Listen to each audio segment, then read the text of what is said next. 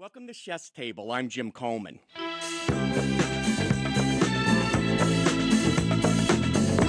Maryland has the crab cake. Buffalo, it's beef on wick. And where would New Orleans be without its po' boys? While many may argue where to get the best cheesesteak, there's no question this sandwich is the iconic food of Philadelphia. Victor Fiorello is the arts and entertainment editor of Philadelphia Magazine. In a recent article, he examined the history and culture of the cheesesteak. The cheesesteak is a sandwich on a long roll made with grilled meat. Cheese, of course. In Philadelphia, we have a preference for Cheese Whiz. You can get it with onions or without. And it's easily the most popular sandwich in Philadelphia and, the region, really. Victor, how important is the bread to the cheesesteak?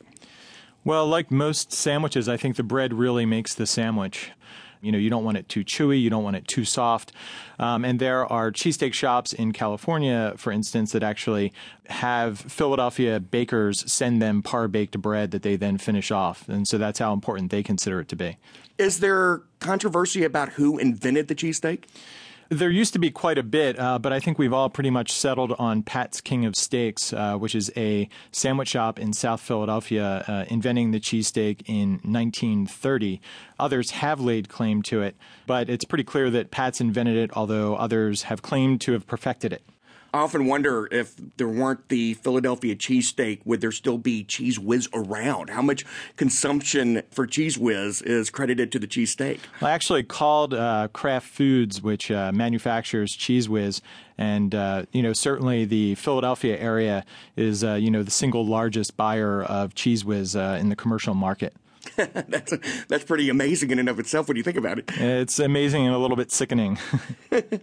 For those who have not been to Pat's, there's Pat's and Geno's right across the street from each other. Can you describe that kind of environment? They are certainly the two fiercest competitors in Philadelphia. And, Philadelphians have their favorite. Personally, I don't find much of a difference between the two steaks. And how do they get along with each other?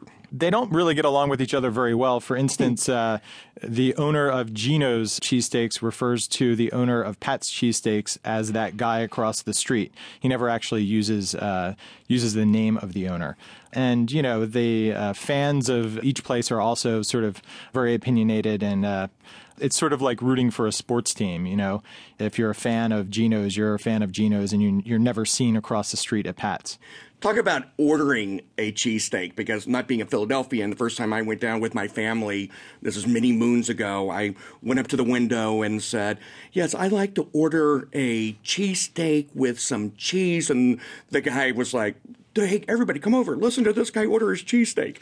The keys are to have the appropriate lingo and also to be expedient about it. There's a long line of people. There are instructions on the wall for first-timers.